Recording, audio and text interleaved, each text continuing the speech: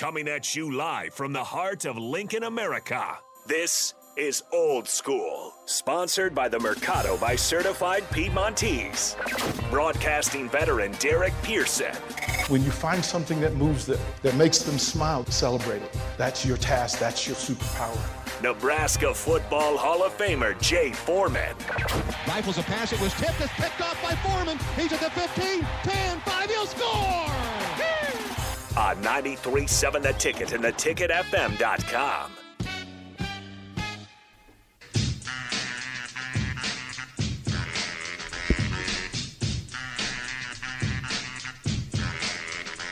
Thirsty Thursday on Old School, 937 The Ticket, theticketfm.com.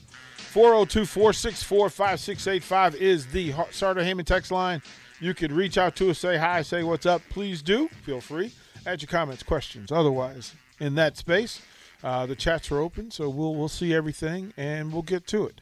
The Sartor Hamann Live video stream, Facebook, YouTube, Twitch, and Twitter Live, so you can see what's going on in studio. Jay Foreman, Hall of Famer. Let him know. But the Mercado Certified Piedmontese Special Ingredients and Butcher Shop located at 84th and Havelock. Every type of meat, every type of cut. Jay Foreman, before we get into sports, we finally got Jay down in the space, in the new spot. To actually get him into space, it'd be the casa that Foreman built. Like we get to. I don't think it was about that, but yeah.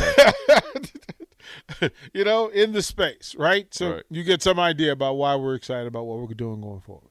Yeah, it's pretty cool, man. They got a lot of good things. It's spacious and it's a great location, so it's gonna be active and the mill will be in there, and so it'll be a combination of obviously a little bit obviously updated what we got going on here, and then obviously with the attraction of the mill and to be able to do some business down there, as well. So that's what it's all about.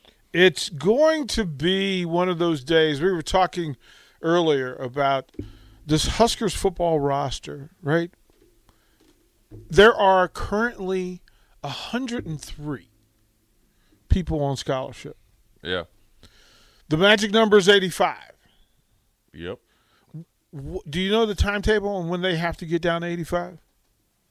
No, I'd assume it's by spring game, probably. No, the spring. I mean, that's you're already in the spring semester, so it's. I imagine by the time you open up 2-a-days or whatever, fall camp, so that stuff will take care of itself. I mean, where they're at. I mean, yeah, sure, it's a little high, but with the amount of activity that they've this new coaching staff has had, and amount of turnover, as far as them going out and, almost getting to 39 new players if you count Betts and IGC coming back.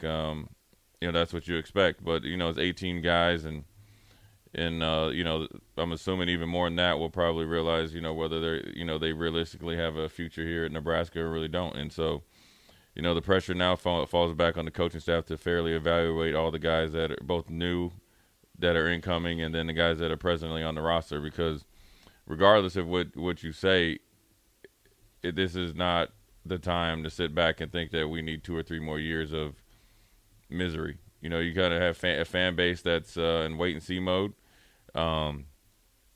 Definitely aren't going to, dummy down their expectations based on the paycheck of people.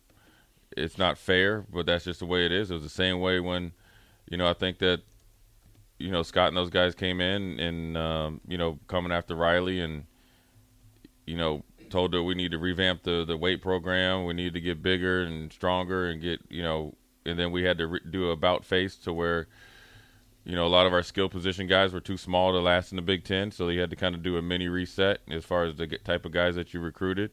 So then that puts you behind the 8 ball, and then COVID hits, and then next thing you know, you're right here. So, at the end of the day, people are going to expect you to win. And when, at this point in time with the amount of turnover that's been had as far as the coaching changes in the Big Ten West and finally getting over the hump and beating Iowa, right, wrong, or indifferent, your expectations are amplified now because, you play Iowa, I don't know, however many times they, beat you in a row. I think every game but one of them was within one score. You get over the hump this year. A lot of the culture changes. A lot of the culture was changed during the season on the fly. same with the expectations internally, and so now it just needs to be amplified. And I don't look at it as a rebuild, but again, I'm not the coach, so I look at it like more like a reshape or reform. That's the way I like to look at it. Now, obviously with a lot of things and without a lot of people there, connected to the winning ways of Nebraska. So I guess in that way it might be a rebuild. But I think as far as on the field, when I look at the schedule, I don't see, why not 6 wins? But maybe, I look at it like a lot different. And maybe I have the belief that in this coaching staff, regardless of the age of some of the coaches or the experience of some of the coaches, that if you go and work hard and you continue to develop guys with the amount of support and time that you have, and then compare your opponents, that's where I come up with it. And maybe that's just the way I just operate. I know some people think football is super complex. Some of the things that goes on with football is complex. I think that's when the more complex you make football, besides, coaching and teaching and developing football players. So all the additional complexity that you bring into the football program is why you suck and how you can suck for a very long time. I think the complexities, when it's kept separate than what you need to do to be the best football team, football staff, football support staff, athletic football department, if you can separate those two, that's why you see teams continue to be year in and year out solid programs. And then, like say if you want an example, which the famous words of Ike course, we can't measure ourselves against Iowa. So when Iowa has a super duper bad year, down year, and they win 7 games or whatever it is, or barely miss or go to a bowl game but don't go to the Big Ten championship when all they had to do was beat Nebraska. If that's your bottom, then you're working, then you're really cooking with some peanut oil. But when you separate, you have to separate it. And when football, in a lot of ways can be complex because there's a lot of moving parts. That's the way it's always been. Now, I could argue with you playing quarterback back in the 80s and 90s and early 2000s is a lot harder than playing it right now. So I could argue that it's not that complex because you guys don't get the signals, or they don't have long plays. Everybody's looking to the sidelines. They don't have a lot of reads. It's usually one, with the RPO game, it's either, one read and go. Now that makes the defense a lot more complex because as a linebacker against an RPO type of team, you're not really thinking of trying to make plays. You're trying to get the offense or the quarterback in this case to do something that they don't want to do, right? So essentially it comes down to fits. Now, it's complex because you have to change your mindset, but at the end of the day, it's no different than going against a power scheme where you have to fit correctly, or a gap scheme, or a trap scheme, or something like that. Now, that could be sort of complex, but there's a lot of stuff. There's a lot of stuff that goes on. But I think when you have everything aligned, I think the complexities generally dissipate or aren't as big a factor because the best football teams are able to be laser-like focused on development, right? Both young guys, medium guys in their tenure, and older guys, and then also developing the coaching staff, developing your culture. Then it just kind of goes in, and it just kind of it's like you got a pot or a big bucket of water, and then it's continuously pouring into one, pouring into the other, pouring into the other, and then it just comes into a flood on the field. And so the faster that you can do that, then you'll just kind of be turnkey. Does the coaching phrase "get old and stay old" apply to Power 5 football, to Nebraska football? You wish, but Nebraska can't. Really, to be honest with you, when you really think back, again, you don't want to really, you don't want to hammer, Scott in their tenure, but also let's be realistic. They were given the runway or the leeway to make this roster extremely young, right? And after I think their first year they did. It's like you stripped it, and a lot of guys left the program. So you went from, I guess, say, an on-target type of, continuously to have some veterans with younger players, as you should be, right, to an extremely young team and a veteran conference that was starting to take off on a national level, and you were fighting an uphill battle from the get-go.